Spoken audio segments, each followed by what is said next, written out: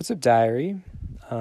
Past few days have been kind of rough, but I've had a pretty productive day today, so I thought I'd share. What have I done today? Woke up at 10 and made sure I showered and had a good outfit to go out in. And then walked the dogs. I think that's one thing I'm going to do from now on is just have an outfit planned for the day. Something that I feel confident going outside in, and just making sure I wake up and then get going with stuff. I don't just laze around on my phone for a couple hours first, because that's been the cycle on weekends for a bit. And it makes me feel like shit at the end of the day. So I want to start doing stuff. Did some yard work, cooked lunch. Really simple things, but I'm just glad to have like a schedule of sorts. I chauffeured my mom for like 2.5 hours, just driving around town. That's about it. I called some friends, which I haven't felt like doing in a bit. It just felt like it all fell together, like all the pieces just fell in place. And I was like, bam, bam, bam, doing different things. When I'm describing it like this, it just sounds like a normal day. But especially during quarantine, it's been hard to find that motivation to do stuff and stay off my phone the whole day. I don't think I've gone on TikTok all day, actually, which, again, isn't an achievement, but at the same time it is, and it's nice to be breaking that internet addiction and doing other stuff. Went to Barnes & Noble, found some books to read, so that's exciting. Gonna crack those open, and then I also, just in our bookshelf downstairs, found a book that I read a while ago. What's it called? Brave New World by, what's the author? By Aldous Huxley. So, I don't really remember what happens. I remember it being kind of a weird book, kind of dystopian. But it should be fun to read again, because that's something I haven't done in a while. I guess we'll drive in today. I had a couple traumatic encounters, so I'll just talk about those. First one was trying to turn onto the highway. My mom, the way she described it was kind of confusing, and I hadn't been on this stretch of road before. So there was a left turn, and then there was a left turn that went onto the highway a bit farther up. And the left turn I tried to go on, it was weird. Like, it split right after the left turn. And then one of the splits was the exit from the highway. So I was basically throwing myself into oncoming traffic. And then, that didn't end up great. Thankfully, I had a green light, so no one was going that way. And I tried to stay out of the highway area. I had a couple cars honking at me. It was like a near-death experience. I don't know why I don't really care about it, but because that's happened a few times too, and I always end up just not listening, not getting anything out of it, and doing the same mistakes. And then coming back, I had I almost ran a red light, like twice. And then there was one time where my mom was talking to me, and she was like, yeah, you should make sure that you check before you go, because sometimes if they're taking a left turn here, they feel like they can do a left turn, because I was just going to cross the intersection, and there was someone like across about to do a left turn, and they looked like they were going to go, but then I went right before them. She was just like, yeah, you should make sure they don't, go when you're going to go. And I was just like, why would it matter? Because wouldn't they be the ones, if they T-bone me, wouldn't they be the ones to be sued? And she was like, yeah, but you could die. And I don't know why that was so shocking to me, but I hadn't thought about that the whole day, that my actions have consequences and I could possibly die. I think being in a car kind of distorts your view of that, going at 60 miles an hour is pretty deadly, but it definitely doesn't feel like that when you're in a car on the highway.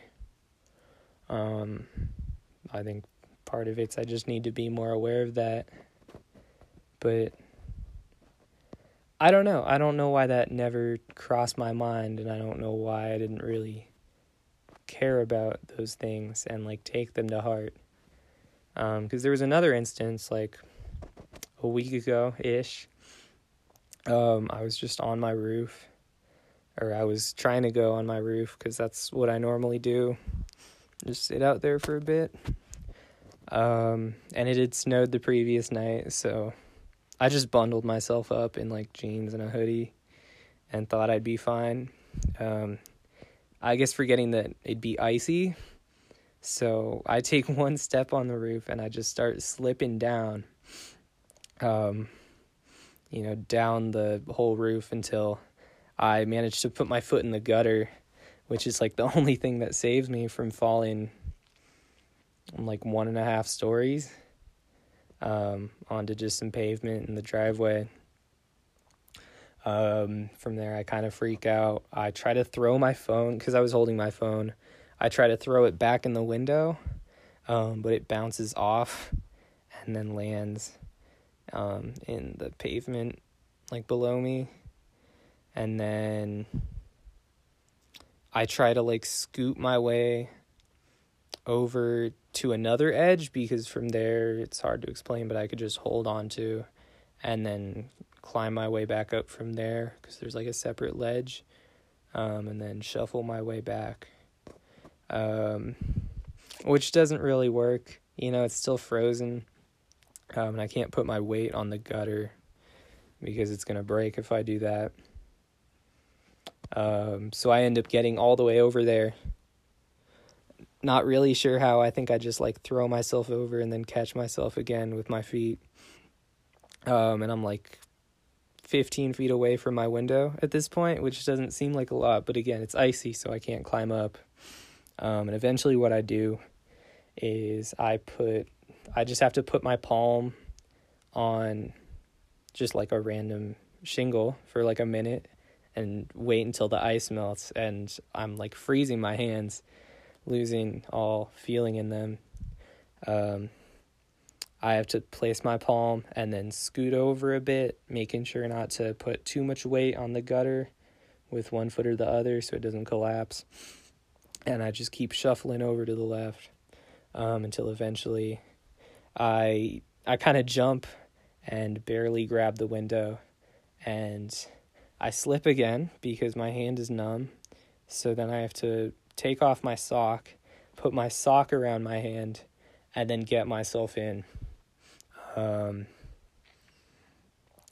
made that sound a lot more dramatic than it was, but also it was kind of a life or death situation. It was 30 degrees. Definitely if I wasn't in 10 minutes, I could have lost some fingers maybe. They were the numbest they've ever been by far. And I just kind of had to sit, and then turn on the fireplace afterwards and warm them up for a solid half hour. I don't know. It's just weird to me to think that shit like that, if I just fell off and cracked my head open, I could die. If I was out there too long and it was too cold, I could die. If I'm just going, I make one wrong turn in a car, I could die. That's just, I don't know. Haven't really thought about that. Maybe it's just being a teen and thinking you're invincible, but I don't know. I'm not really scared of death, which kind of scares me. I feel like I should care more about that. but I don't learn from my mistakes. I don't feel in control during the nights, and sometimes I prioritize short-term gain over long-term well-being, and that is something I need to work on. Make sure I have my priorities straight, that I'm always capacitated and in control of myself, so I don't do that in the future.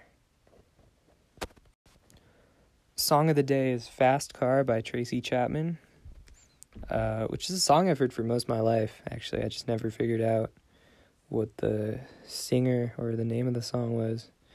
I kind of assumed it was like an Ed Sheeran song for the longest time, just based on the melody and vocals and all that, but it's by a black woman in the 90s, which kind of surprised me, but I guess goes to show how timeless it is. It's just well made. The transition from the verses to the chorus is really nice. Good lyrics. Good guitar riff. It's just what I aspire to be in my songwriting, which I'll talk about some other night. But with that being said, I think I'm going to go to bed. I'm pretty tired. Good night, y'all.